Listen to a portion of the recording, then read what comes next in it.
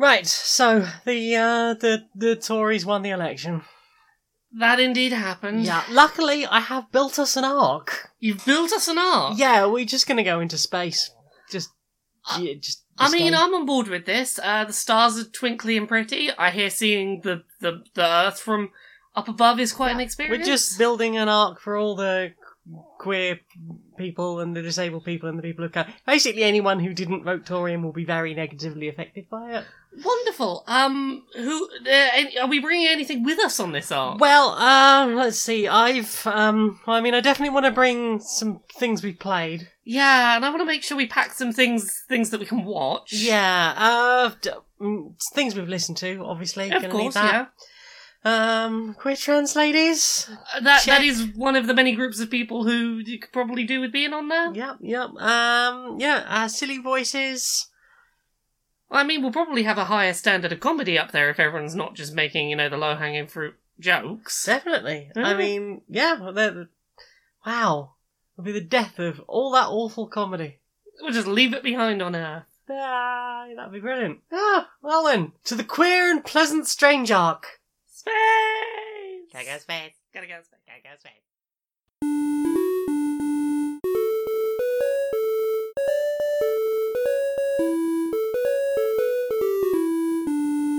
Greetings, strangers, queer and pleasant. I'm not Laura Kate Dale. And I'm not Jane Eris Magnet. And welcome to another episode of Queer and Pleasant Strangers, that podcast where two queer trans ladies tell you about our weeks and have a catch up and do silly voices and skits. How you doing? Yeah. I've plastered on a smile for this. Yeah. I think you can tell from our opening skit where we're at this week. That tells you everything you need to know. I stopped crying just long enough to record this. Woo. But it's fine, because we've got media to distract us from all of everything burning down around us. Indeed. Yes. So, shall we talk about some of that media that has helped be a valuable distraction What this have week? you been playing? The main thing I've been playing is more Pokemon. I've really not played a huge amount else this week.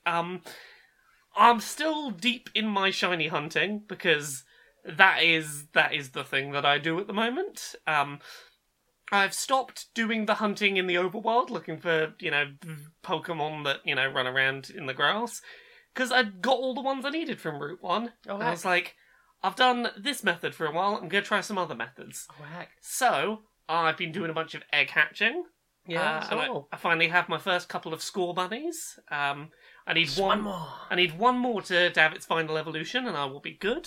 Mm-hmm. I've almost finished my first full box of shiny Pokemon. I think I've got 29 individual Pokemon. So I got that one little Mamoswine that's in my box one that I'm like, I just got to replace you. Just one more. Yeah. And the other one I've been trying is hunting for shiny fossils, which there's only 4 fossil Pokemon in the game. What makes them easier and more difficult to get is that they act a bit differently to the rest of the Pokemon. You collect bits of fossils by running around the overworld, trading them for various resources. They're kind of hard to get. And whereas, hatching from eggs and trading and whatnot, hatching from eggs and catching in the overworld, you can make your odds quite a lot better by doing specific things. For these fossil ones that you get given, there is no way to change the base odds. It is 1 in 4,000, and you cannot do anything about it. Yikes. But, on the nice side, once you have a nice batch of, 30, 60, 100 fossils ready to redeem, you can save in front of the person, mash the A button 100 times, check if any of them were shiny, and then reset and start trading those 100 over again and see if they're shiny this time. Was it Swoosh that had the thing where they could also be, you can mix and match them? Yes, this is that one. So there's 4 different pieces of fossil, and depending how you combine them, they can make 4 different fossil Pokemon. So I have enough fossils right now to make 2 of them pretty reliably. The other 2, I'll deal with them later. But currently, has my brain turned to mush from trying to hatch that last shiny Score Bunny egg and it's not working, while I will literally sit and just mash A with one hand while I do some video editing or something. So that's what I was doing today. I was video editing. I was like, Okay, well, while I look for the place I need to cut on this, I just have one hand just tap, tap, tap, tap, tap, tap, tap, tap, tap, tap, tap, tap. I saw you had your chunky controllers out today. Yes, the Damon X Machina big Joy-Con things that are nice and comfy for playing in handheld mode, but also very specifically for these 4 fossil shiny Pokemon, and I'm not exclusively doing this, but I did some maths, and it would... the number of hours statistically it will take me to find all 4 of these shiny fossil Pokemon is terrifying. And so I may have here and there been using the turbo button on that controller to go, if I stand in front of this NPC and then turbo the A button, it will just press A for me a bunch, which might help, because otherwise these... I don't think I will ever get these 4 fossil Pokemon otherwise. So yeah, what about you? What have you been playing this week? Just before we get back to me, the sexy potatoes, my streaming community, were asking about those Damon X Machina. Oh, yes. Joy-Cons. Do you want to tell us a bit about them? Yeah, have I? I can't remember if I've talked about them. I think they've had a vague mention before, but yeah, have a bit of a breakdown. Yeah, so the short version is this is a pair of Joy-Cons that can't be used detached. They're only for handheld play. Mm-hmm. That were released around September, and they were connected to this game, Damon X Machina. It's a not very great mech game. But these controllers are wider, they've got sort of better, you know how like most modern controllers have the sort of like wing design that sort of... It kind of looks like someone sawed a Pro controller in half. Yeah, exactly. And it feels like a much sturdier fit onto the console. It's got like some programmable extra buttons on the back, so like if you find it easier to press buttons in different places, you can sort of assign what buttons do what. If you're someone that can't really do button mashing for games that might have QuickTime events, it's got a turbo button and things like that, but it's basically just a bigger controller on either side of your Switch. As I said, it doesn't work in handheld mode. You can't, sort of comfortably sit with one in each hand. But if you're someone that plays in handheld and finds just the sort of flat nature of it a little uncomfortable to hold for prolonged periods of time sometimes, it's a more comfortable grip option for sure. It looks like a good controller for bigger hands. Yeah, so it's nice if you're doing like lengthy play sessions and your hands are getting a bit cramped, or for a case like this where I just want something to mash A a few hundred times for me. I mean, that's fair. Like, oh no, my thumb is getting tired from mashing A all this time. I'm just going to leave it mashing A for itself for a minute. Don't judge me. Machinations. Machinations. So, no judging me for my tiny little concession of cheating that I've been using the turbo button. Oh no! Automatically tapping one button. I know. Like I've had some people. If I were a centrist, I'd say that's no different to just hacking in shinies. Oh, so like I was thinking about this recently. I was like, where is that line for me? Because I wouldn't just hack in a bunch of shinies. Because there's zero challenge in that. Like, there's no working for it. I wouldn't care at that point. Yeah. But I'm like, where on the continuation is that line? And I think where the line is for me is there's a device that was released recently that you plug it in the bottom of your Switch and it will automate analog stick inputs as well as button presses. And it's basically... So what, run around in circles? Or... So what it's set up to do is if you go and put your Pokemon in the daycare so they'll start making eggs, right, and stand in front of the person that does the eggs, it will pick up an egg, run back and forth until there's a new egg generated, pick up the next egg, and just run back and forth, hatching eggs, collecting new eggs from the daycare lady, all on an automated... That's an impressive process. Piece of tech. Yeah, like, it's a really... Like, it's a well thought out automated set of processes, but equally I look at that and go, I feel like once you start, like, moving the character around for me, that's where it's like, you're playing the video game for me. Yeah. Whereas automating mashing the A button forever, I'm like, there is no thought, there is no paying attention, there is no... Like, if I was doing that myself 100% of the time... You probably still wouldn't be paying any attention. I'd be doing the exact same thing, which is don't pay attention, and about every 10 minutes have a look over and go, have I done all the fossils yet? No, it's still getting more fossils, that's fine, I'll look back in 10 minutes. I'll keep watching the telly. Yeah. Like, it's the same thing that I felt, and I didn't use any kind of turboing. For Let's Go Pikachu and Eevee, to get the Alolan forms of Pokemon in Shiny, you had to do a similar just mash A at an NPC. Just trading them Sandshrews. Trading them Sandshrews until you got a shiny Sandshrew back. And, like, there were people on YouTube at that time who were, like, making, like, little Arduino devices that would press the button for them. Like, making, like, little Lego things that would, like, physically press the button over and over. Heck. And I'm like... I feel like repetitively pressing A for hours is one of the few exceptions where it's like, I will let a computer do this. You can have that one, friend. You can have that one, and if you don't think my Pokemon collection is legitimate after that... I don't. Yeah, I don't care. What about you? What have you been playing? I've been playing a lot of Stardew Valley. Yeah, you have. You're nearly through your second year, right? Well, when I started this most recent playthrough, I was on something like 18 hours of play. Yeah. I'm now getting quite near to 100. Yay! You found a game that you're doing 100 hours in. Because farming in the peaceful life where I can make everybody happy by giving them wine. I mean, I'm pretty sure you can make everyone in this life happy if you give them wine, other than the people that don't drink. Exactly. Yeah, basically it's just like, I have abundant fruit, I'm going to turn it into wine.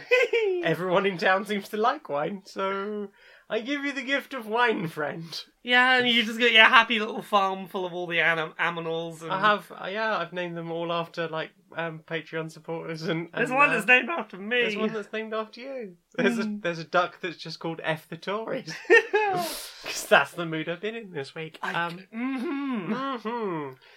yeah, I'm having fun. I've got piggies now. I've got a goat called Jane. Yay! I think if I had a persona, it's going to be a goat. You reckon? Yeah, I think so. What do you like about goats? They're stubborn, they'll eat anything. I feel mean, like I can relate to that. Yeah. They have fuzzy legs. Yeah. They have cool horns. I'm now thinking, what would I be? What would I be? Bun. I think it's going to be a bun. You're a bun. I'm a bun. Well, imagine floppy ears. tiny floppy blue bun sitting on the back of the goat. Yeah, okay. Done. Oh, no. Personas confirmed. There we go. It's been really nice watching you play, and I'm glad that you've stuck with it longer this time, because you said previously you got, like, fall of the first year? On your first attempt, something like that? Yeah, fall of the first year on the first attempt, and then this time I'm heading into winter of the second year, so about to get into year 3 at this rate. Oh, goodness, yeah. Are you still finding that it's coming up with consistent new things for you to do? Less so, Yeah. but I'm feeling like this year I streamlined things a bit more. I had a bit of a panic on the 1st of spring of year 2, because I was just like, okay, I've thought about this, I'm gonna sort of lay things out like this will be kind of easy, things were not kind of easy. Yeah, everything basically reset, didn't it? It reset in such a way that it made the 1st of spring really, like, stressful, because I had set in my mind that I was gonna do all my planting and lay everything out, because I'd already laid all the sprinklers out. Yeah. And I was like, I'm going to do all my planting first day and it'll be all fine. And I got through less than half of it and nearly had a panic attack on stream. Because there were rocks everywhere. There were rocks everywhere and there were sticks everywhere and everything needed hoeing. And It looked like Animal Crossing when you've not touched it for a couple of weeks. And it's like, oh no. Oh no, I have to tidy up my town now. Isabel's mad at me. I've not been around. I now have all but one item for the community centre.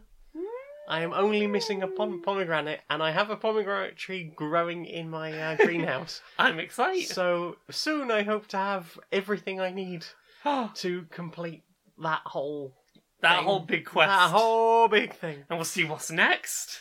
Well, yeah, because I've got some ancient seeds on the go. I've got some rare seeds on the go. So I've got like 3 of the star drop fruit now. So I keep thinking about playing Stardew Valley, and I've got it on my Switch. Multiplayer. So I'm really tempted to do some multiplayer with you. But my big question is, for someone that's not played Stardew Valley, like, what's the thing you wish you'd known at the start that would make doing your farm go smoother?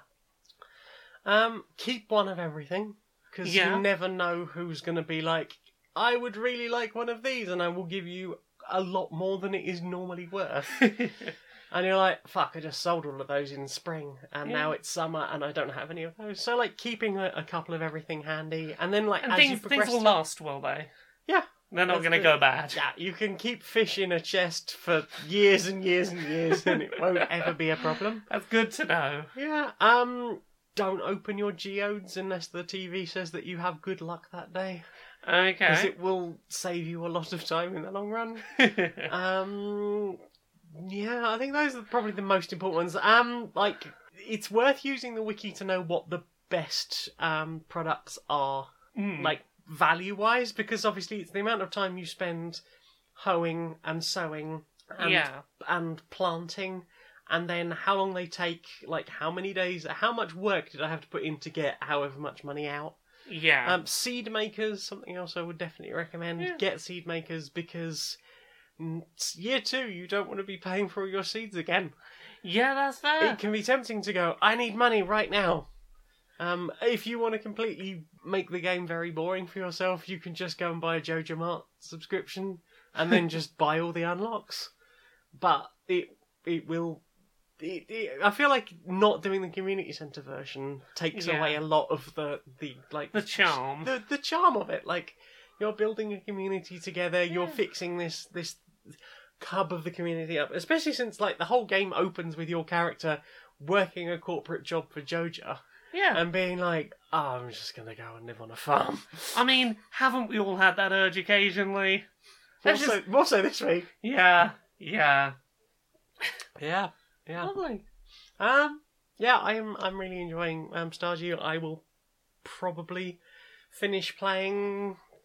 I don't know. I might do a bit of the Skull Cavern. I've been there a couple of times, Yeah. but like, I'm not level 10 in combat yet. I think I think I might only be a level 9. Yeah. I've got 2 10s and 2 9s at the moment for the, like, skills. So, like, I'm near maxing everything out that you can. And Yeah. at that point, it would just be chasing money. So I would be interested to try other maps, maybe. Yeah. Maybe some multiplayer. I'm 100% up for some multiplayer Stardew weekends with you. I'm up for some multiplayer Stardew. And the only other thing I would say is mods. I'd be interested to see what the mods are like. Yeah. Well, maybe we'll have a look together soon. Yeah. That sounds like a really fun thing. Yay. What about you? You got any I others? think there's not much else. We played some more Magic the Gathering this week. We did. I used a deck that wasn't the green deck. No, you used my red I deck. used the red deck, where the whole thing is Kill. do direct damage nice and quick before the other deck has a chance to kill me. That is pretty much it. I didn't have a great win record, but I got a couple of wins in. No, you struggled against my black devotion control deck. Yeah. Which I've that was a deck I got the instructions from online. So, like, I can understand that perhaps it might be, compared to something I just went, those cards are cheap, and do the sort of thing I want them to do. There was one of those rounds where I almost had you, So close. and I had my big dragon that's like 7 energy to get out, and when you get it out, not only is it a big beefy thing with flying that can like fly over all your creatures and do 5 damage to your health, Yep. but also does 7 damage when it's summoned and would have killed you by itself. And then I did vicious rumours on you. You So made me discard a card. discard a card, lose one off the top of your library, and lose a life, and I gain life. And you did it at the only moment it would have made a difference, because earlier than that I had more than one card in my hand, so I could have discarded something else. Yep. Later, I'd have already played the dragon, and I'd have been fine. Yep. You did it on the one turn that it was the sole card in my hand. And that is the only heavy hitter in that deck. Yep, you took out my only heavy hitter, and I was like, yep, I'm done. I'm screwed. Guess I'm fucked. And then there was that last black game, which I only just won. Yeah, we had a really nice, like, back and forth aggro match where I'll do you 1 damage. I'll do you 1 damage. we I'll were do you 1 always damage. within, like, 1 or 2 damage of each other. Yeah. And we were just trading back and forth, like, okay, who's, okay, can we catch up? Okay, I've got, like, a 1 point lead. Oh, you caught up. And I've killed all your creatures, you've killed all my creatures, have 1 damage, you have 1 damage. we were both so close that we were using up all the cards in our hand we were both blind drawing. We had no hand, and we were like, "What do I draw this I turn?" believe in the heart of the cards. The thing is, that deck has got like so many heavy hitters in it, and I just couldn't find any of them. Worked well for me. I needed my squelching leeches, and they just weren't there for me. Oh, Until the very last round, I was like, I have a 9/9 now. I was like, okay. I think we have victory. Have you played anything else this week? No, not really. The only other thing I've played, let me just find the tab for it. And this is a game that now exists on itch.io that came out of a joke made on Podquisition 261. It's called Urban Fucking Champion. And it's based on an old NES game called Urban Champion that's not a not very good game that Nintendo insists on re-releasing forever. And Jim kept saying Urban Fucking Champion as a sort of exasperated term, and I was like, yeah, but what if Urban Fucking Champion? And someone followed through on that, and there is now a playable game in which me, Jim, and Conrad will appear from windows, like throwing things down, trying to stop the player. And police cars will go by, and you don't get caught having sex out in public while the police are nearby. And Jonathan Holmes. Yeah, you basically just have consensual sex with a bunch of people and try not to get arrested. I mean, ideally. Yeah, ideally. It's a really fun and like surprisingly well put together little high school chaser. The detail that like I really liked on this is when you're pressing the fuck button, you don't want to mash it as fast as you can. That's not how you get most points. Rhythm. Yeah, you gotta slow it down. Have a sort of like Have some motion in your ocean. Yeah, have some motion in your ocean. Also, the character is practicing safe sex. A condom is used every time they have sex. I'm concerned about the fact they're being dropped on the floor, but yeah. The itch page for the game does say there are certain things we would like to add in a future update, including clearing up your litter. Yeah. So they're aware of some of these things, but for a silly idea that came out of a joke made on a podcast, it's a surprisingly fun little stupid high score chaser. Well done, that creator. The creator, let me find their details quickly, is... Where does it say on an itch page who the creator is? Heptagon. Heptagon Arts. Yeah, .itch.io/urban-fucking-champion. Indeed. There is a link on my Twitter as well. It is a fun little thing. And I was impressed that someone threw it together in a week. Impressive. Well done. I think that's everything I've played. What about yourself? That's everything I've played too. Well then. Time for this. So I'm looking for the recipe here. I found one that's supposed to be great for cookies. It's got like just so many 5-star reviews. But every time I click on it and I've looked around the article, it's just pages and pages of someone talking about one particular autumn. Like, it's just going on about the family and the dog, the golden sun. Hang on. I think that the sunshine there might be a reference to golden syrup. Yeah? Yeah, and they mention a particular time of day. I reckon that's probably how much golden syrup we need to put in. Oh, so it's a code we've got to crack. Yeah, and I reckon this bit here where they're talking about how sweet their husband was, that might be a reference to just like caster sugar. Yeah, Okay, now, let's see, Wednesday, so that's the third day of the week, so what, 300 grams of caster sugar? Sounds about right. Okay, yep. And that bit where she's talking about how she buttered up her husband. Butter, yeah. I think we're gonna crack this, Crack this, eggs! Eggs, that's it! The whole thing is a solution, and then, like, the day's getting darker because it was autumn. That could be a reference to like dark chocolate sprinkles or chocolate chips. Chunks. It's got to be chunks. It's got to be chunks. Yeah. They're talking about the coming of winter, like dusting. I reckon that's probably flour. Yeah, and then the bit where they're talking about the flowers outside again. Flowers. Yes. I think we've cracked this code. We are going to have some fucking kick-ass cookies. Hi. If you're anything like me, someone who suffers from long-term clinical depression, sometimes you find that it's not just a matter of chemical imbalance. Sometimes everything is just really, really shit. And it's times like this when your antidepressants probably won't be quite enough. That's why I take Fuck It All. When the world is actually falling down around you and you need to stop screaming just long enough to get a podcast out and survive the day, try Fuck It All. Thanks, Fuck It All. You're all that's holding me together right now. I'm just about functioning. So, what have you put in your eyes? We put a bunch of things in our eyes. We did. Trying to distract weird ourselves things. from the outside world. Yes. We finished seasons 1 and 2, the original seasons of Twin Peaks and Fire Walk With Me, which is the movie that comes after. We'll get on to Twin Peaks The Return in a minute, but should we talk about Twin Peaks season 1 and 2 and Fire Walk With Me? Have we watched all of it since last week? I'm pretty sure I feel like we started watching some of it last weekend. We started watching some of it, but Okay. we finished season 2 and watched Fire Walk With Me and started on The Return. Okay, yeah. So, season 2. Okay, season 2 of Twin Peaks. The ending few episodes, We're amazing. they're amazing. The fucking season 2 cliffhanger, I don't know how all of you survived with that being a cliffhanger and no resolution for 25 years. I think when we finished watching, you turned around to me and said, do you want to wait 25 years to find out how that resolves? I was like, fuck no.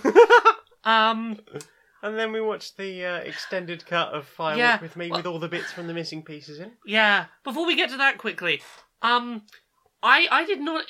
Season 2 had a lot of the just drama around, like, not to do with any mysteries, just interpersonal drama. And even season 1 to a certain extent. Less what I expected Twin Peaks to be. Like, the end of season 2 was like, okay, this feels like what I went in expecting. Yeah. I'm not What s- other Lynch have you seen out of interest? Oh, goodness. My brain's gone blank. Eraserhead? I've seen Eraserhead, yeah. Inland Empire? Yeah. Blue Velvet? No. But, like, Dune? yeah, I've seen June. But, like, having seen, like, Eraserhead, for example, Yeah. can you see why I wouldn't necessarily expect Essentially a soap drama. essentially a soap drama? Yeah, like, I didn't expect that density of soap drama to mystery. And, like, I love the town of Twin Peaks. I think it's a fantastic show in terms of, like, really bringing that, like, small community, that weird small community to life. And despite the fact there Yeah. are just so many characters, Yeah. eventually you do sort of get used to them all. Yeah. And then we time skip 25 years ahead and I don't recognise any of the actors. But, yeah, it was interesting.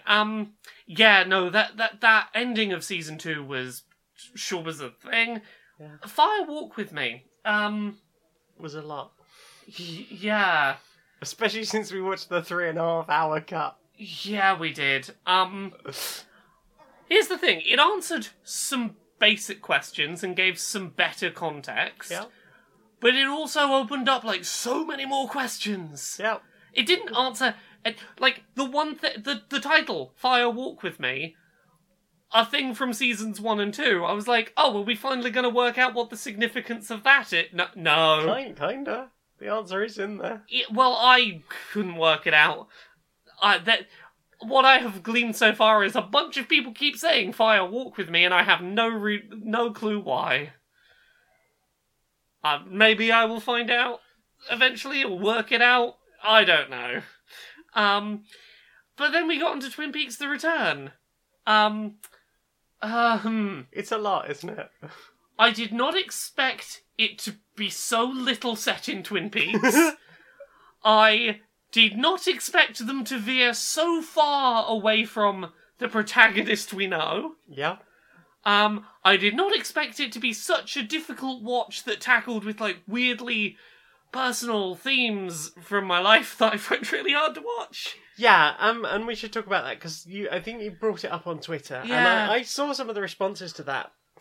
Like, but I agree with you, absolutely. As somebody who has had family members with Alzheimer's, and people with Alzheimer's in our lives, Yeah. it can be really difficult watching somebody you care about and have grown a certain attachment to struggling in that way. Yeah, like, I conceptual spoilers here, we won't go into too many specifics, but Dale Cooper, the protagonist of Twin Peaks, in The Return, it's unclear, we're only like halfway through the season, it's unclear to me currently exactly what has caused it, but at some point in returning to the story, he has lost some core parts of himself. He is struggling to communicate, he is struggling to sort of process what's going on around him at times. He seems to have, like, minor, like, moments of clarity when he sees things he recognises. He's clearly, there's bits of him there, there's things he recognises, like, case files and agents, and he knows he likes coffee, and it's clearly still him. But he's struggling with basic tasks like going to the bathroom, getting dressed by himself, getting through his day job, and as someone, as you said, someone who has lived with family members who have had deteriorative mental health conditions, and as someone that worries about my own health and that happening to me someday, and that's a terrifying thought, I'm not saying it's bad storytelling, far from it, but it's uncomfortable. It's uncomfortable. Going like, there's this calm, put together, sweet, creative character, like all of these wonderful positive adjectives you'd have for Dale Cooper in seasons 1 and 2 that are not really ways you could describe him in The Return as we've seen him, or they're not things that we see externally. He, so much. like the show, is okay. From my point of view, as somebody who's seen it, I would argue that he is almost like a metaphor for the show itself. He is a husk of what people thought they wanted.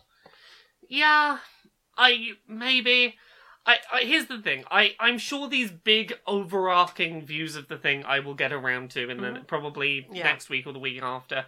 Right now, watching it as a moment-to-moment thing, it is mainly just hitting on those. It's really tough to watch someone that you felt like you had a real handle on who they were suddenly be someone else and just hurt for them, being like, I just want you to be okay, and I can't fix this for you, and I feel really bad.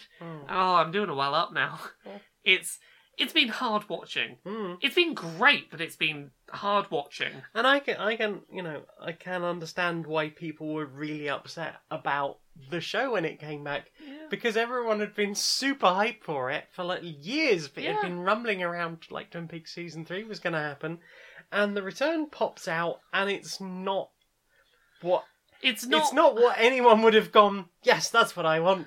Well, because what people wanted was 25 years ago, what happens next at the end of like season 2, episode 22, or even just it just feels like a different show in that it's like it's not focused on the place that is the title. Its pacing is very different. The kind of, I don't know, the lack of familiarity is jarring, and I can understand how a 25-year wait would make it more so. I don't want any of this critique to sound like I'm not enjoying it. I think it's fantastic. It's fantastic, but you have to let yourself go, this is going to be jarringly different, and I just have to go with that. And you will... You may get answers later on. Yeah, I feel like it is going somewhere, but honestly, The Return is maybe the most I've enjoyed Twin Peaks so far. I think it's felt like it had the most consistent idea of what story it wanted to be telling. It's done the least ambling off in weird side directions that go nowhere. Yeah, it feels like it has its story to tell, and it is absolutely going to tell you that whether you want to hear it or not. Yeah, and I really appreciate that, and it feels a lot more what I expected out of David Lynch. It also, I think, feels a lot less made by Community, because I think, obviously, like, he wasn't writing all of the episodes.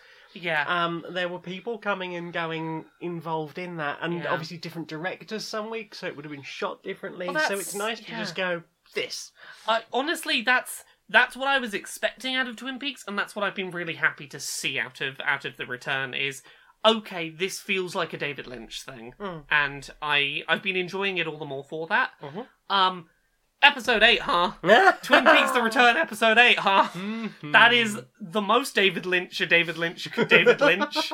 How much Lynch could a David Lynch if a David could Lynch? Indeed. I'll take that back. The penultimate Lynch there sounded like Lynch in a other context. Yes. But I know what you meant. you know where I'm going for. It's the most person. It's David Lynch Inception. Yeah. It's We heard you like Lynch, so you put some Lynch in your Lynch. yeah. So I will say this about episode 8 of Twin Peaks: The Return. There was a point about not even that, probably about 3 or 4 minutes in, where I turned to you and went, "We're going to have an hour of this, aren't we?" It was a little bit longer than that. Yeah. It was after the shooting, which I think is like 5-10 minutes. Okay. in. Well, what I mean is about 3 or 4 minutes after the thing happened. The Whereas thing it's- started happening, and then it kept happening, and you went from sort of sitting forward in your seat, just like, these are some things I'm seeing. Oh, that looks like that thing from that previous episode. Huh.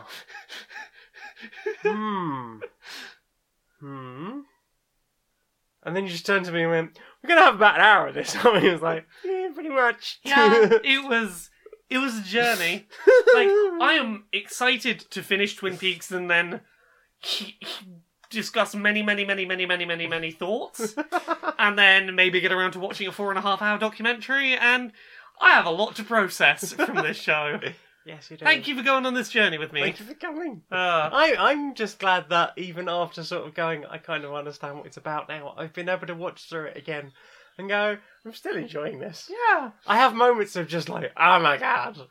Or like line repeated from series and series ago, just going, oh, that's got some more weight to it I now. don't know when we're going to have the time, but I am up for giving this another watch through. Oh. What about you? What have you been watching?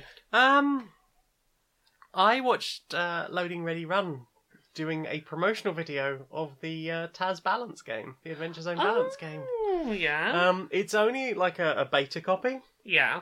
but they played like 1 2-hour game and another sort of just over 3 hour, just over 1 hour game. Okay.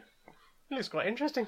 I have backed a copy for us. I know very little about it. It seems to be a card game, but the cards basically facilitate collaborative storytelling. Yeah.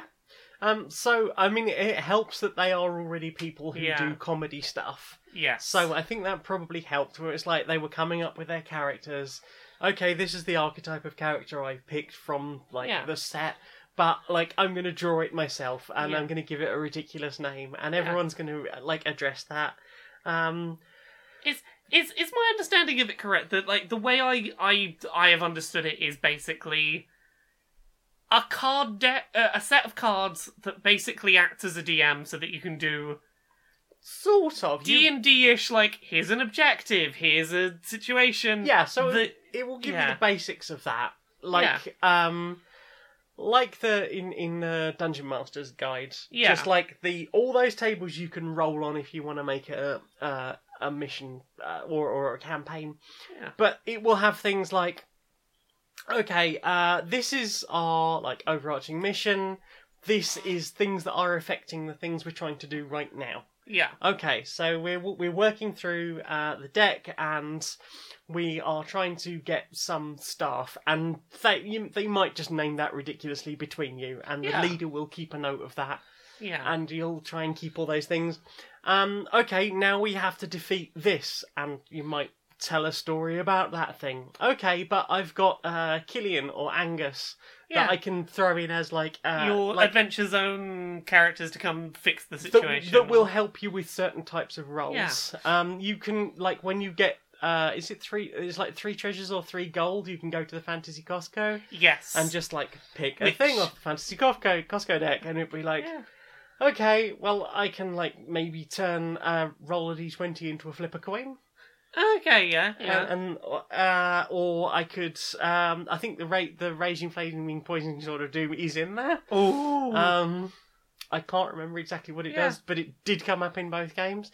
They were talking about the fact that the decks, the cards are double-sided. Oh, that's always nice. So, like, you can play all the way through it one side, and then just like, okay, we're going to rack up to play another campaign, we're just going to flip the whole thing over, yeah. and just start again. I don't...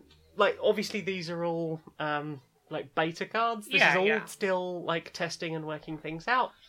But they look like they had a great time.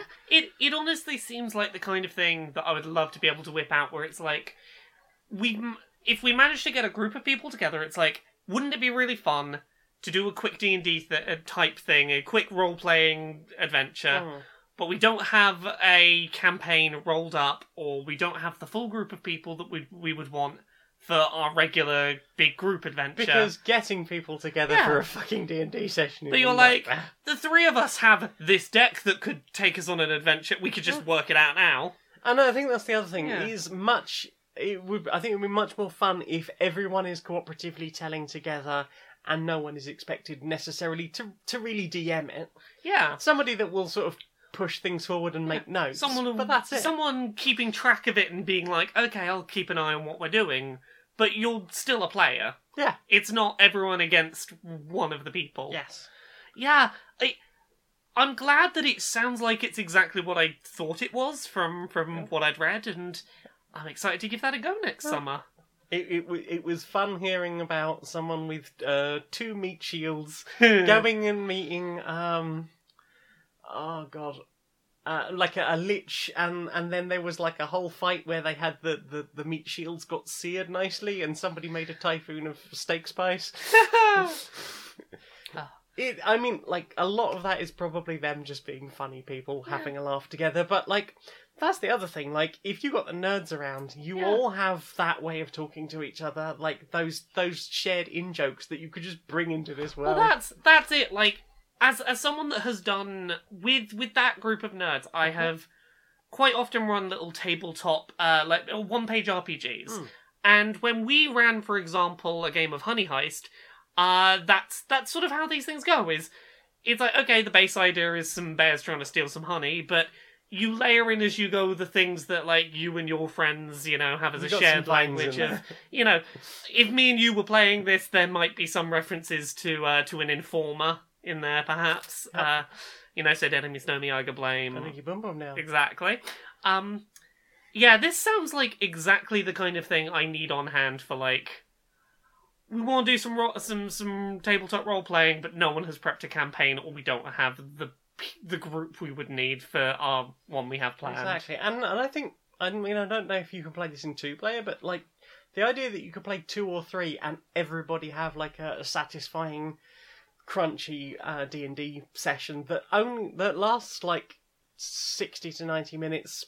Possibly up to 2 hours, depending on how slow you're going through it. That pace is like really good for one of the use cases I do D&D, which is going to conventions and have we got something to do tonight? Let's pop out the thing and do a 2-hour campaign. Yeah, because you still have time to get really drunk later. Exactly. Everyone can get drunk and play Mario Party afterwards. Exactly. Yeah. What about you? Watched anything else? Let me pull up the list, because I'm sure there are things I've watched. We watched some films together this week. 2 films together. Yes. Apart from Firewalk With Me.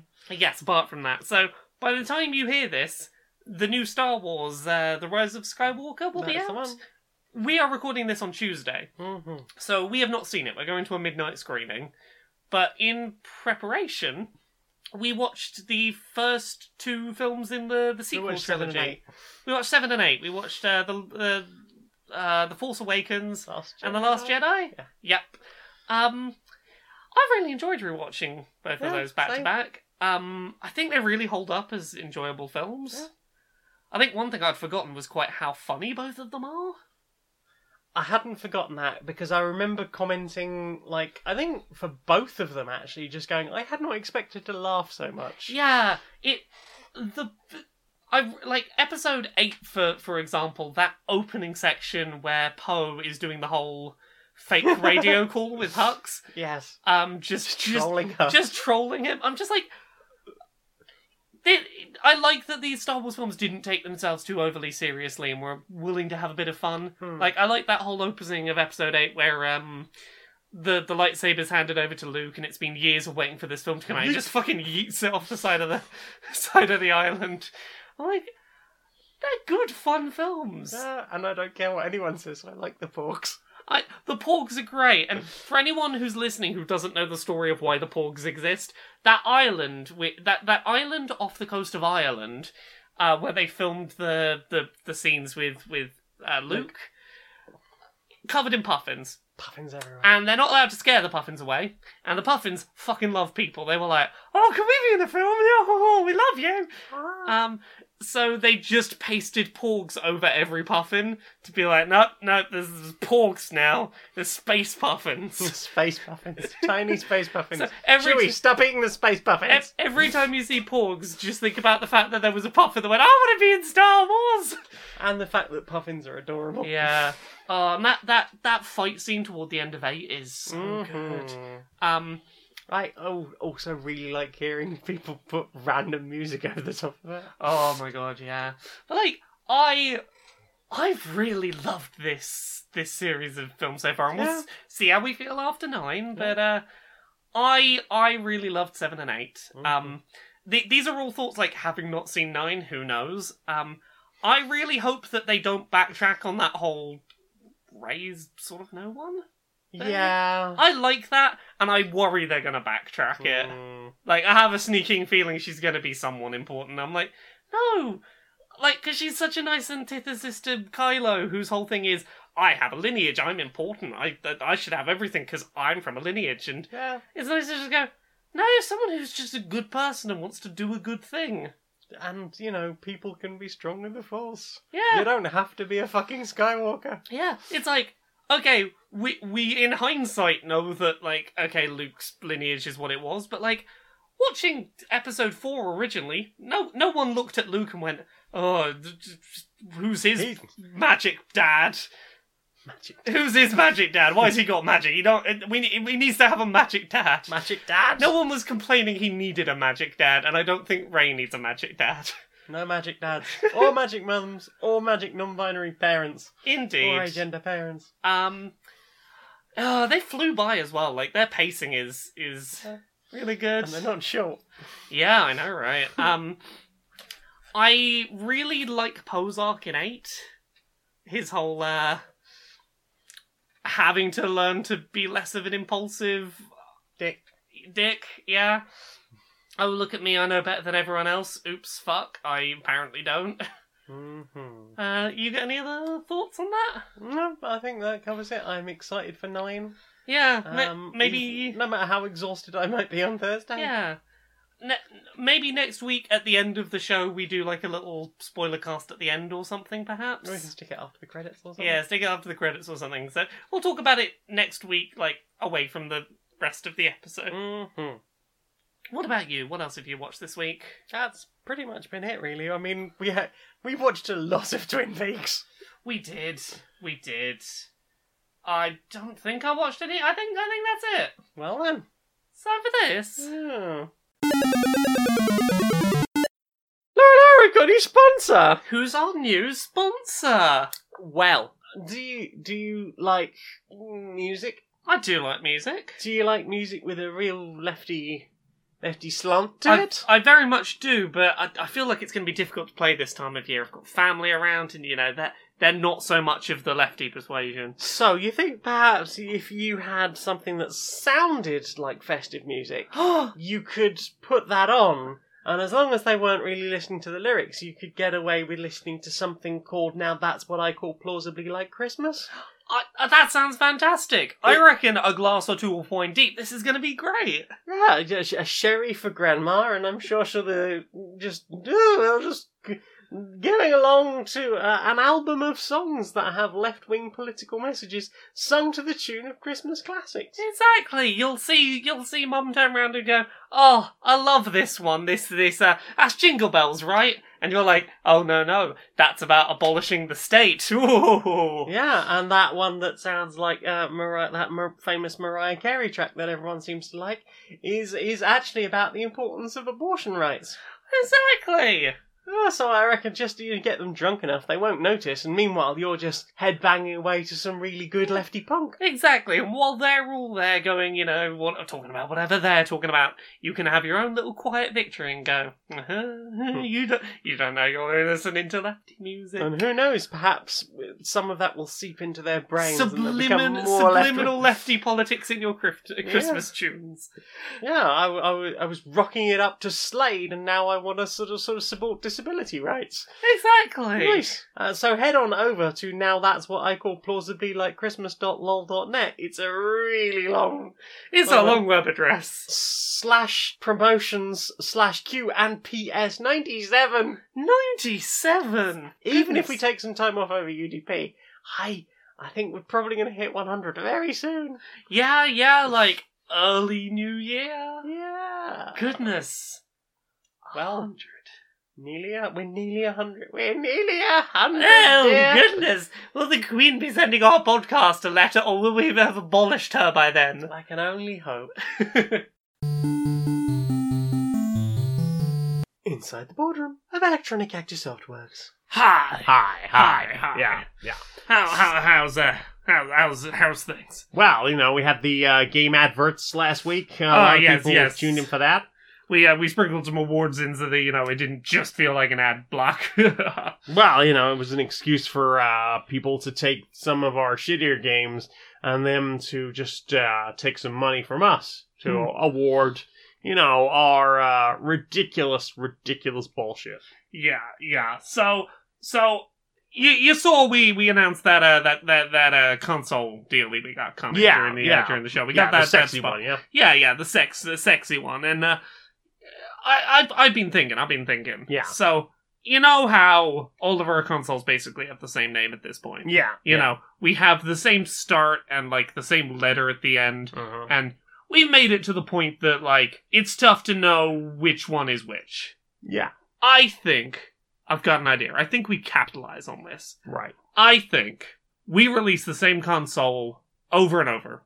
No changes. But, we keep doing... You know what we did at the game adverts? Where we had that trailer where we're like, here's the box, here's the controller, here's when it's coming. We just put one of those out. And, I feel like players will probably look at that and go, wait, I already thought I had a sex box too. But I guess not, it's being announced now. Indeed, yeah. And we won't even ever call it a Sex Box 2. It'll be the Sex Box Z. The Sex Box Pro, the Sex Box X, the Sex Box 1. The Sex Box Elite. The Sex Box Shiny. Yeah. But, that's the thing. We don't even change the name. We just do a new shiny trailer for it again and go... Yeah. But, players will forget they already own one. The naming's so confusing at this point, I think we can just resell them. Well, the other thing is, we could have that whole, we got the primary gifting period. We'll have older relatives trying to consider buying things for perhaps a younger relative. And they'll be like, hey, I got you the console you wanted, but what we've actually sold them is a 3-year-old version of the same equipment. Well, that's it. We sell them the old one, but because the names are so similar, they'll, they won't know. But we're not going to sell it for any cheaper, obviously. We sell the old one for the same price as the new one to make it more confusing. And it's not going to be... If anything, we sell the old one for more than the new one. Yeah, well, how about we put a time and date thing on there, so actually you can't play anything from the previous generation. Yeah. Wow, I think this has been a very productive meeting. So, shall we go flog an intern? I mean... What else are we gonna do? Think up good names for consoles.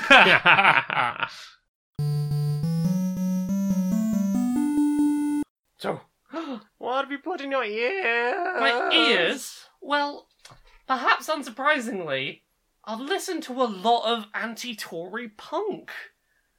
You shock me. It's been one of those kind of weeks. So I went back and listened to those two sort of 80s tracks that you mentioned a couple of weeks ago.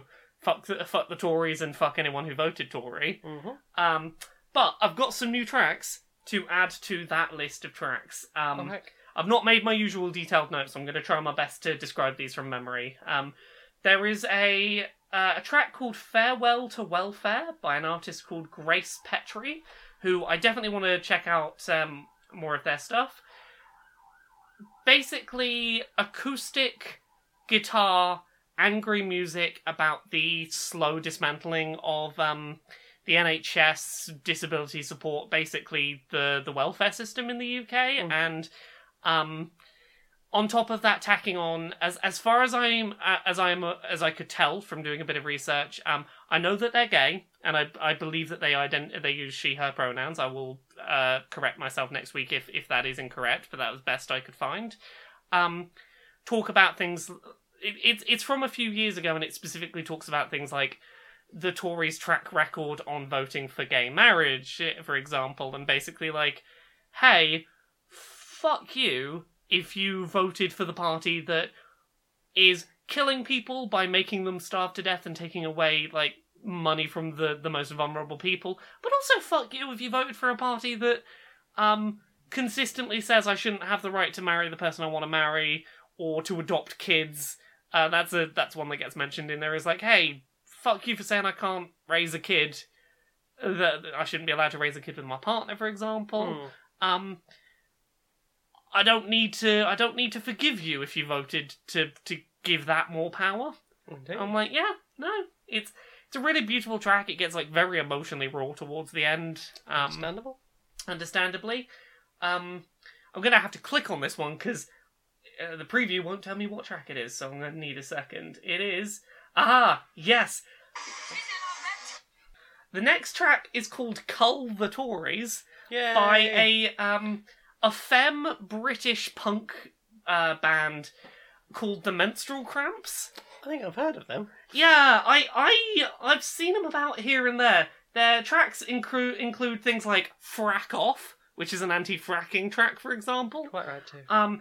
They're very like raw and angry. That as we were talking about a couple of weeks ago, that sort of punk where it's like, it doesn't matter if you're playing it precisely as long as you're playing it angrily. And I had a look, like, they're playing gigs around the UK as we speak at the moment, so I'm like, I might have to go and see them. They seem worth supporting. Cull the Tories is, as it sounds, a track about how maybe we should get some guillotines out and have a fewer people killing off all the poor people. And I'm like, I mean, I think 16th century France had it right in that respect. Yeah, they only have 443 YouTube subscribers. Go subscribe to them on YouTube. Cull the Tories has like 1,000 views on it. Wowza. Yeah, so I have a feeling that there's going to be more of that soon. Yeah, go check that out. Okay, there is another track that's definitely less aggressive in its rock tone, but it's a much gentler rock track.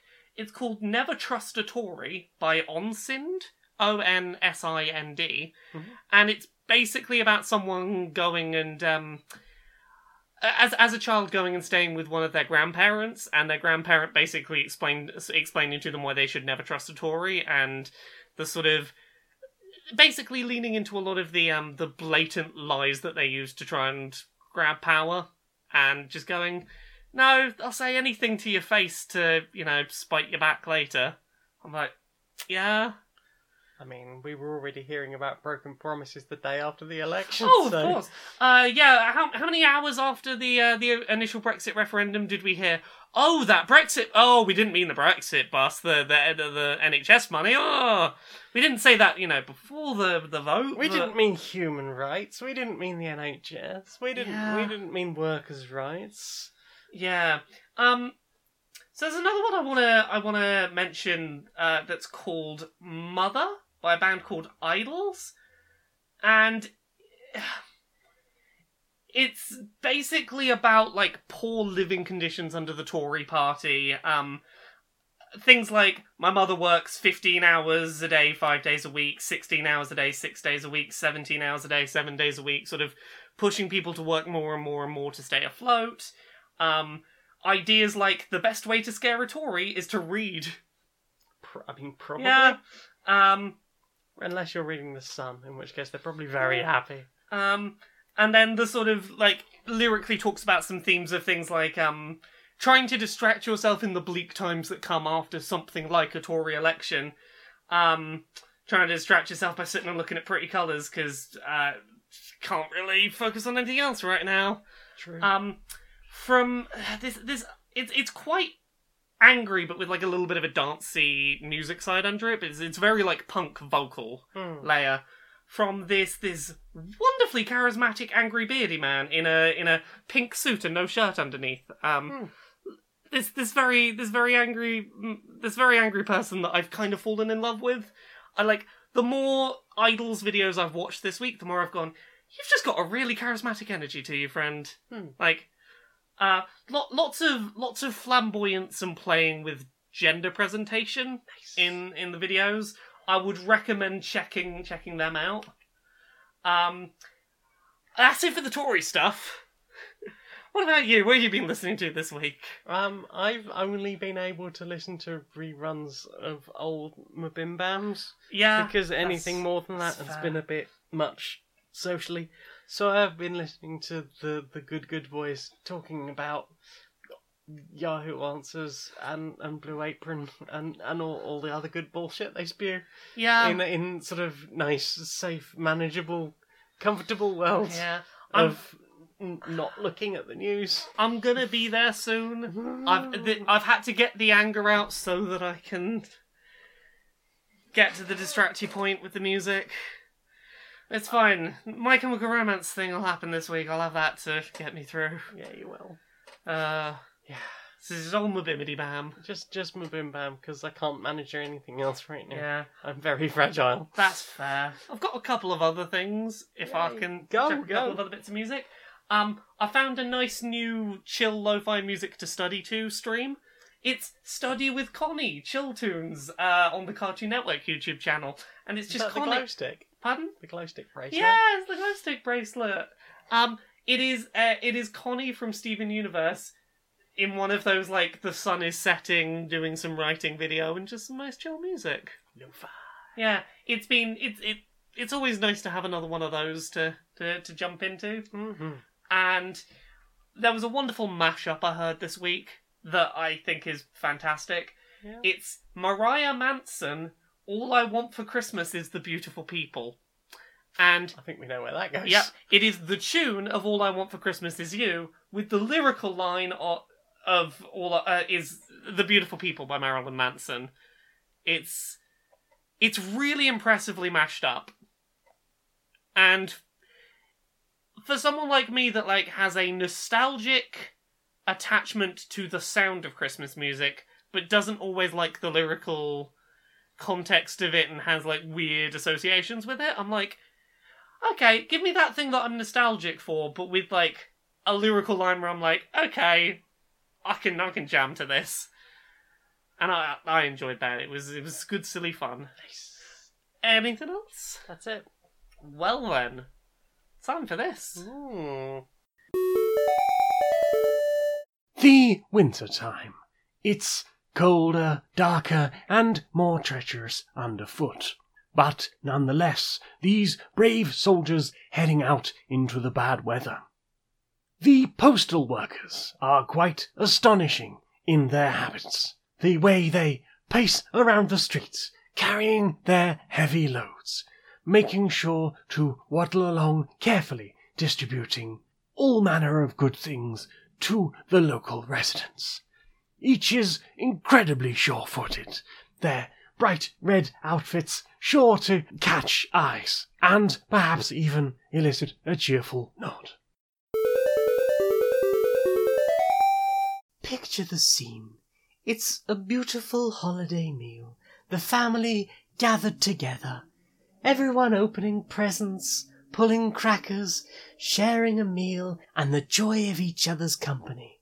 But oh no, Uncle Bob's here, massive racist extraordinaire, and while some members of your family say we have to invite him because he's part of the family, how about decoy dinner? What's decoy dinner? Just inflate decoy dinner in your back garden or perhaps in a park or over an active volcano. Invite your racist relative over and leave them alone in a box, unable to bother anyone, with only some cardboard approximations of food, while the rest of you can get on enjoying a wonderful time together. Your horribly racist uncle can just spout bollocks in his own little plastic cavern, and then when you're done, you can just wrap it up and toss it in the volcano. Thanks, Decoy Dinner! Yay! You've saved the holidays! Question time, time for questions. That's the question. Lucy asks, if you were a Pokemon, what and why? Mimikyu is the one I always go to, because it just won't be loved. I'll try my best. Please say that's enough. That's more than enough for me. I think mine would either be Jigglypuff, because Jigglypuff is my favourite, but also Bulba, because Bulba is the best shiny boy. Yeah. Yeah, I think if I was a Bulbasaur, I would probably go around and just vine whip fracking people. The planet's had enough of you. Actually, you know what one I should be, because it's the one that the world needs right now? It's the Sword and Shield version of Weezing, with the top hats. And I say this because the world needs those, because they don't produce toxins. Contrary to their appearance, the whole deal of them apparently is that they're living air purifiers. Ooh. They completely dismantle all of the... I mean, we could stop spewing shit into the environment. We could, as well. but I as an individual cannot prevent giant corporate level emissions. The least I can do is fly around as a Galarian Weezing and just try and puff the air a bit cleaner. That's a good one. Yeah.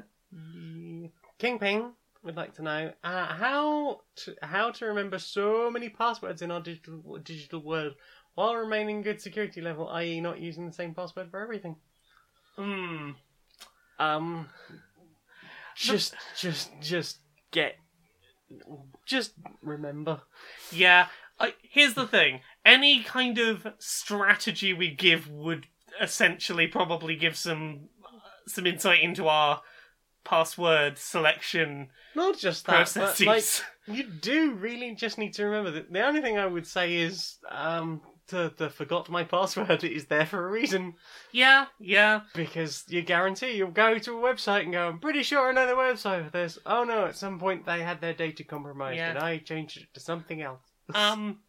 Yes. Yeah. So, there are, I'm told there are apps, but I can't vouch for any of them. I'm aware they exist. I would be paranoid to put all my passwords in one place digitally. That seems like a really weird, silly idea. Again, yep. Because, if they get data breached, you're fucked. There's everything fucked.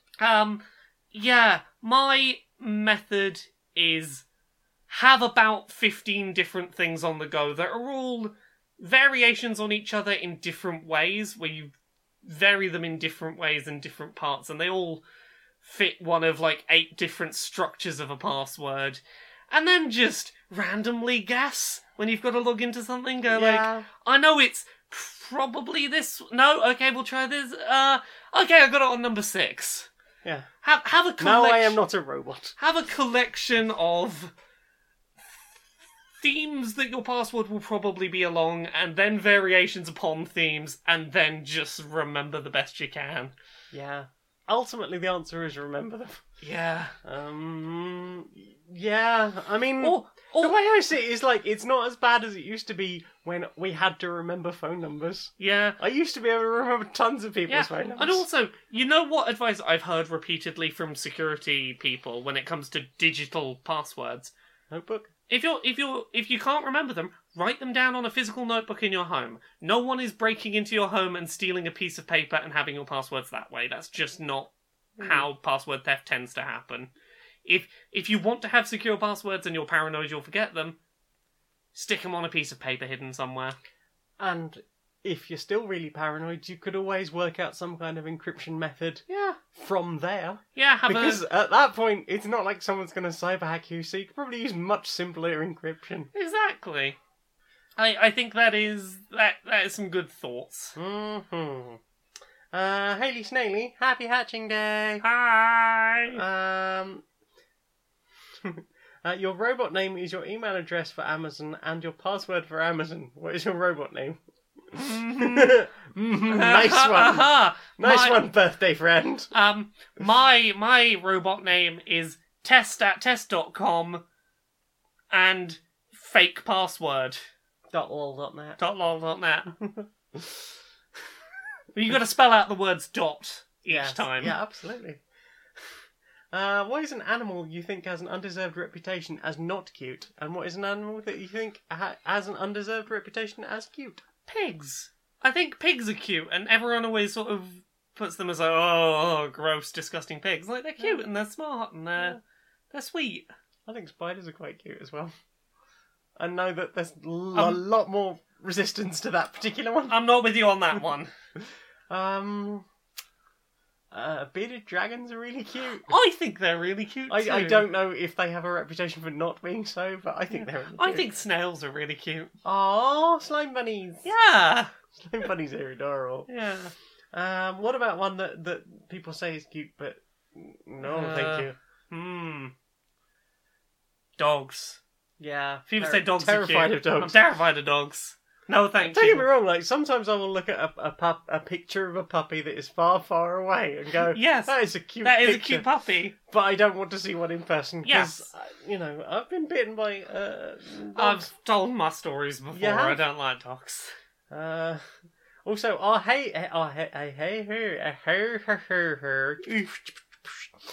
hedgehogs the most capitalist animal, since they refuse to share their hedges despite there being room for many hedgehogs in a single hedge?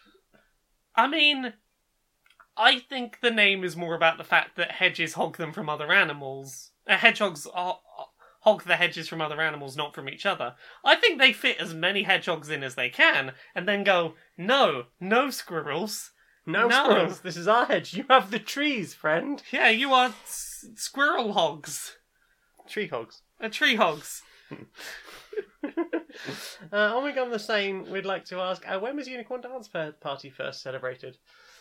When did it get called UDP before we did it? I think I was celebrating at least the year before that, because before that I just called it Winter Festival. Yeah. But yeah, I think it's probably about 3 or 4 years now. Yeah, I think there was that one at your old flat. Yes. Where we did it. Where we actually dressed as unicorns. We dressed as unicorns and we had all the lights and things on. Mm. Yeah, that must have been about 4 years ago now. Yeah. Gosh. Was it really 4 years? 3 years. 3 years? Closer to 3 years. Yeah, maybe 3 years. About 3 years, I reckon. Yeah. Becky Toohill. Hi, Becky. Hi. Is there anything you know should annoy you, or that provokes a negative reaction, but you kind of like it? As a trans woman, I will occasionally have that moment when, like, some arsehole catcalls me from, like, a moving car. Like, And at I'll least be- you've gendered me correctly. That's it. It's the... You shouldn't do that, and that's a sexist, gross thing, and, like, I'm not happy that happened. But, not only did you gender me correctly, but you apparently thought I was attractive enough in my correctly gendered form to be worth catcalling. It's a weird double standard that exists because please validate my gender. I can't say I've ever been catcalled, but there was a period of about 9 months when I first started vocal training, when if anyone said to me on the phone, started calling me sort of sweetie or darling on the phone. Oh, yeah. There was a moment of like, I'm doing well at this. Well, that's the thing. It's but almost thing that like, is... Yeah. Shortly after that, it was very much a case of like, don't call me It's- fucking sweet, yeah. I'll break your fucking legs. It's the thing where it's like, in hindsight, I'm like, that was terrible, don't do that. Feel shitty that you did it. But in the moment, there's that little bit of me that goes, but Validation. But validation. It was validated by the It was shouty bad, asshole. shitty validation, but it was validation. I can't really think of any. No, the trans one's like the key one. Yeah, and even those didn't last very long for No. me. Bethany Turner asks, do you hear the people sing? I wish. I'd be very up for hearing the people singing a bit. Indeed, I wish to hear the people singing the songs of angry men. Yeah. And women and non-binary people. Yeah. That. Tricky asks, a musical genre that doesn't exist yet, but absolutely needs to. Jazz step? Yeah? So using, like, using brass to, like, do wubs. Oh.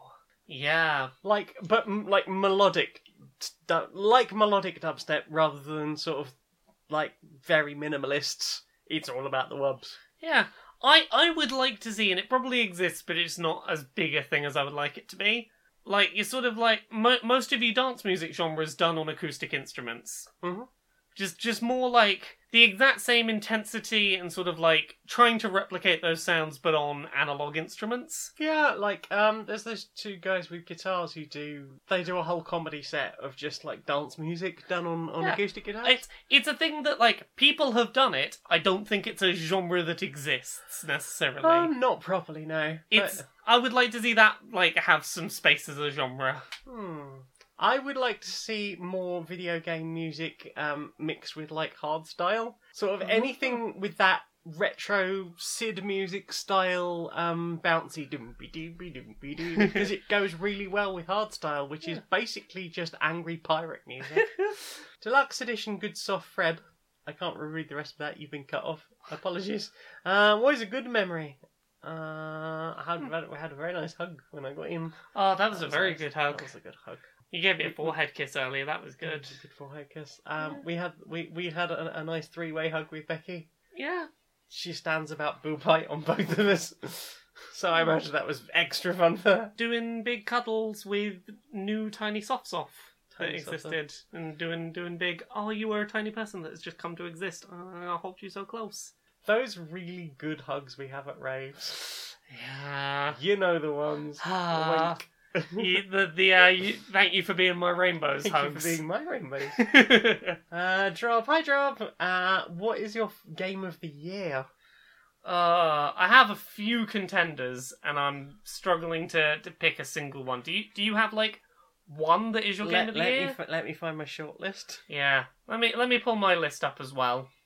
Okay, so I have like a couple I want to give like runner-up special mentions to. I really enjoyed Astral Chain, Devil May Cry 5, and Disco Elysium from like mechanical standpoints. They were all really well-made games in their respective genres. The first two, fantastic over-the-top character action games, some of the best character action that I've seen in years. Disco Elysium, really impressive use of like actual role-playing and building out a character in an RPG. But the one that I'm going to put at the top of the list, and it's not Pokemon, in spite of the number of hours I've put into it, I think it's going to be Sayonara Wild Hearts. I've talked about it before, it's a pretty short game to do a single playthrough of, but it is basically an interactive music rhythm game set to a femme vocal pop album about coming out and becoming a woman that loves lots of ladies and kissing all of the women of kissing all of the genres of women. It's all about genres of women who are consenting. Indeed, exactly. And it's visually and audibly beautiful, and it makes my heart very warm every time I go through it. And I need to go through it with you at some point, because I'm like, it's only like an hour and a half long, and I want to show it to you. Rumble. If you are up for that. I'd be up for that. Yay. I think I'm gonna have to go. Looking at what has released this year that I've played. I mean, I've probably played the most of Dragon Quest Builders 2, Yeah. but I think my game of the year would, just skimming through the list of what's been released that I've played, I think it's going to have to be Bloodstained. Yeah. That fun little spiritual successor to the Castlevania games. Yeah. It was a lot of fun. I thought it was nicely made. I had a lot of fun with it. I played a lot of it. I would like to go back and play more, but like it was one that I only really have time at the moment to play video games if I'm streaming. Yeah.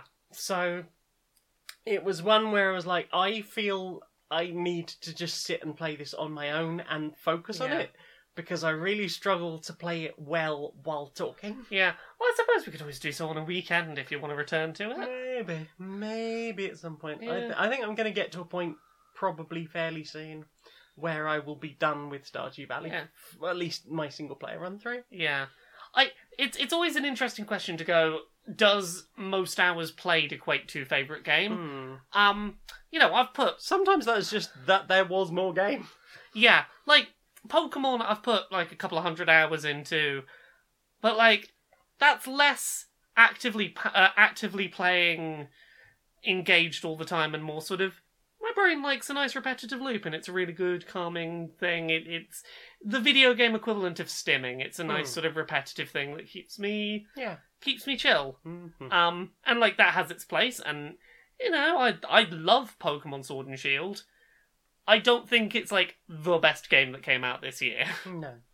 even if I personally put hundreds of hours into it and will continue playing it for the next several months. Yeah, and I don't feel like I've played a lot of new games this year. Like, it's been a case of, like, revisiting older things. Yeah. Yeah, I mean, like, the few games I have played that were new this year, I played a decent amount of Control, I played a decent amount of. Yeah. But again, that was a game I just sort of drifted away from.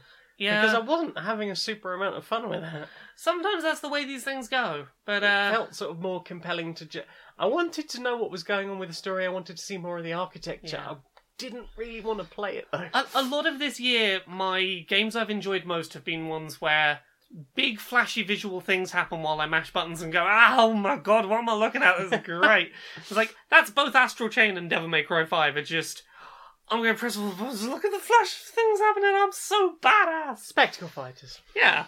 You know, there's depth and complexity to learn, but, you know, also I want to, you know, swing a motorcycle around like it's a weapon and turn into some crows and all sorts of cool shit. Yeah. Summon swords. Well, Oh. any game with summon swords wins in my book. Yeah. Put summon swords in every game. Just ghostly glowing swords that float around me and I will like your game a lot more. Animal Crossing, summon swords. Yeah. Nice. What? What does that look like? I don't know, but I want it. Smashing the shit out of Tom Nook for some more bells. Yeah, well, like, you know, it'd make chopping down trees easier. I'm not going to have low durability on my soul-bounded weapon. I mean, fair. I love Didu Molinaro. Would like to ask, what is your favourite celestial body?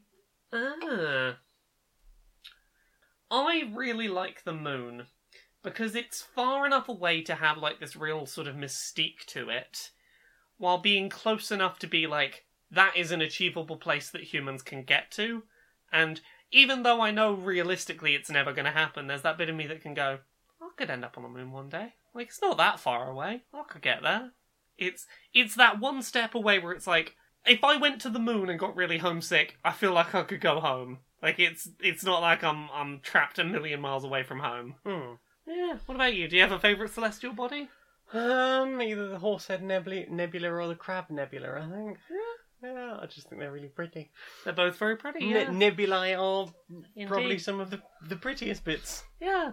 That and also for the moon, one of my all-time favourite games is an indie game called To the Moon, and there's a lovely little bit of narrative in there about the moon and the moon being used as a big example of like, well, it's called To the Moon, but because of the fact that like there's a character who basically just wants to befriend all of the celestial bodies, and the moon is the sort of centerpiece of like it's an analog for autism spectrum stuff. It's like, hey, they want to reach out, but they etc.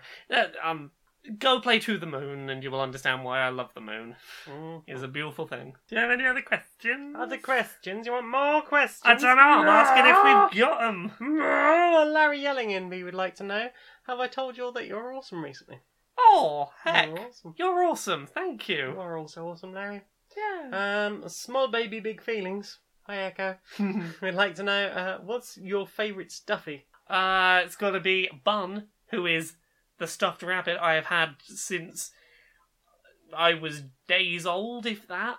I have photos in a photo album of when Bun was bigger than me. Bun is very precious and precious. So Bun is from babyhood.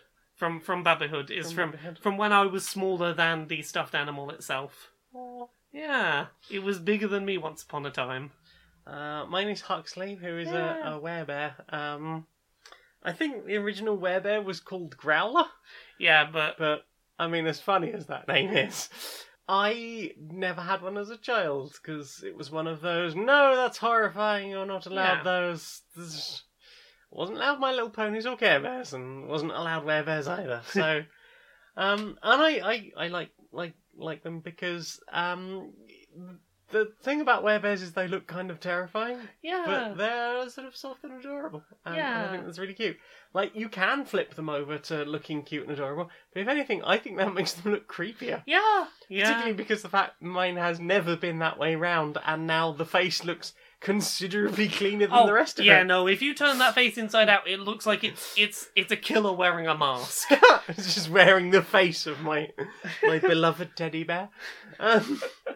And you can turn the paws over as well, so it doesn't have claws. Yeah, and Hux is lovely. Hux is lovely. Because of the sort of like they once made noise box in the middle of them, they've got a really nice sturdy hug to them. Oh, they've got quite sort of dense legs as well, because I think they were originally designed to stand up. Yeah, in a sort of they've got a good solid density to them. They do. I like Hux, and the Hux is named. I came home from the charity shop where I found them. And was just browsing through the bookshelf, and I found my housemate's copy of Brave New World. So that's why Huxley is called Huxley. And that is all the questions. All the questions. All the questions. Well then. Time for this. Ooh. Do you know what I want to see more of? What do you want to see more of? Brochure Justice Warriors. Brochure Justice Warriors. Yeah.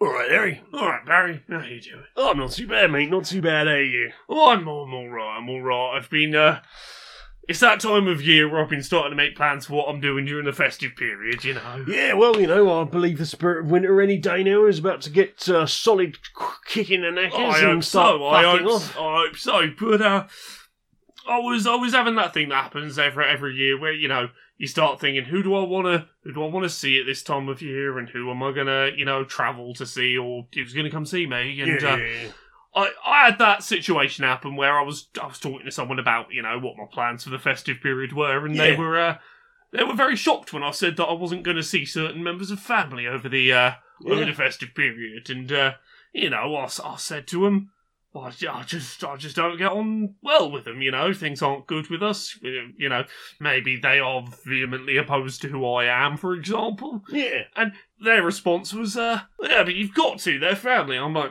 no, I don't. No, I don't. No. Yeah, so it got me thinking about the whole, you're under no obligation to build bridges with people just because they're biological relatives. No, indeed. I mean, I think people have for years been very stuck in this, you know, old blood's thicker than water, and you know, you've got to stick by your family because they'll stick by you when no one else will, and frankly, that just allows for so much abuse. And also, it's often not true. Like, there have been times when my family has not stuck by me, but my friends have. Yeah, absolutely. You know, it's not like you can guarantee family will stand by you through everything, and if they're not standing by you now, there's no reason to go, oh, you got to mend that. Yeah, absolutely. You know, the onus is very often in these cases put on the person who has suffered the most at the hands of that relative. Yeah. You know, they might have been abused verbally, physically, over the years, you know, and you can excuse it as, oh, well, you know, Uncle Bob likes a drink, or, oh, your mum's just like that. Well, you don't have to put up with being, you know, taking abuse or being spoken to in a certain way, or being dismissed for what you are. No amount of biological connection entitles someone to treat you badly and you to have to stick around. Absolutely, and, you know, I think the more we get out of that headspace, you know, perhaps that will encourage people to just be better at each other. Yeah. You know, if you cannot, regardless of what your DNA says you are connected to me, if you cannot treat me with respect, you're going in the bin.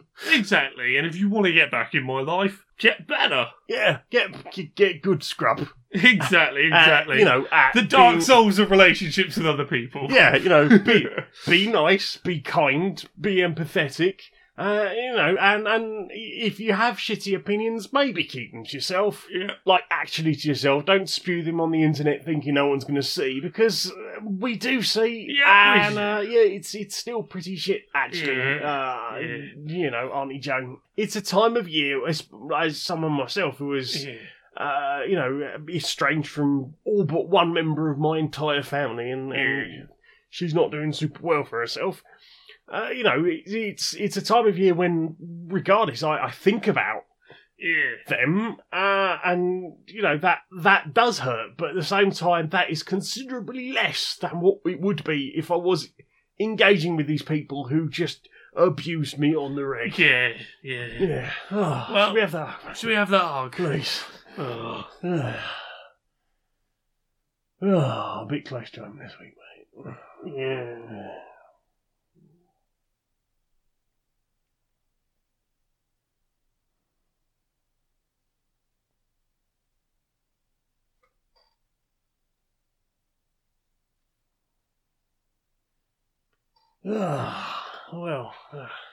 Good hug, mate, good hug. Should I pop the kettle on? Yeah, have that cup of tea. Yeah, well, and if I don't see you beforehand, have a good unicorn dance party. Oh, yeah. same to you, same to you. Yeah. Laura, Me? where can we find you on the internet, darling? Laura K. Buzz in all of the places. Laura K. Buzz on Twitter, Twitch, YouTube, Patreon, that's the one that pays the bills. Patreon.com/Laura K. Buzz if you can afford to donate $1 a month or more. It means I get to keep doing this as my full-time job, which is super appreciated. Other than that, you can find everything that I publish at laurakbuzz.com. That is written articles, videos, podcasts, freelance work, everything goes up there. I've got some books, Uncomfortable Labels. It's about being gay and trans and on the autism spectrum.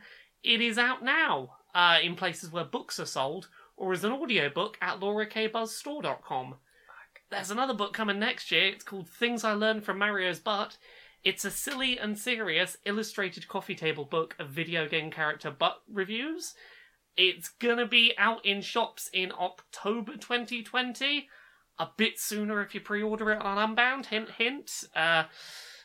Other than that, I do some other podcasts. Pixel Squirt, I review video game pornography with Mari and Stacey from Geek Remix. Podquisition, we talk about video games and whether they're great or perfect, but also politics a bit. Dice Funk, it's a Dungeons & Dragons podcast. Each season is a self-contained story. I'm on seasons 3, 4, 5, and 6. And Jane, what about you? I'm Maniac Janiac on Twitter and YouTube. That's JANEIAC, because somebody stole it without the E. Thanks. I'm also on SoundCloud, Jane Eris Magnets.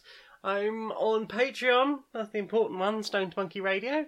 Also Stoned Monkey Radio on Redbubble, if you want to buy a butt plug, soup, bath mat, or shower curtain, or stickers, or whatever. I'm also paypal.me/Jane Magnet if you fancy sending me a one-off of anything, which I would super appreciate, because the world is horrifying. It would be nice to have some sort of support for the coming nightmare. Wouldn't it just? It would. I made it bleak. I think that's all the really important ones. Twitch.tv/Janiac. You can watch me waffle about things and try and avoid hitting the bleak alarm. But those are the important ones. Laura, sing us out, my darling. Until next time, be a stranger. I will.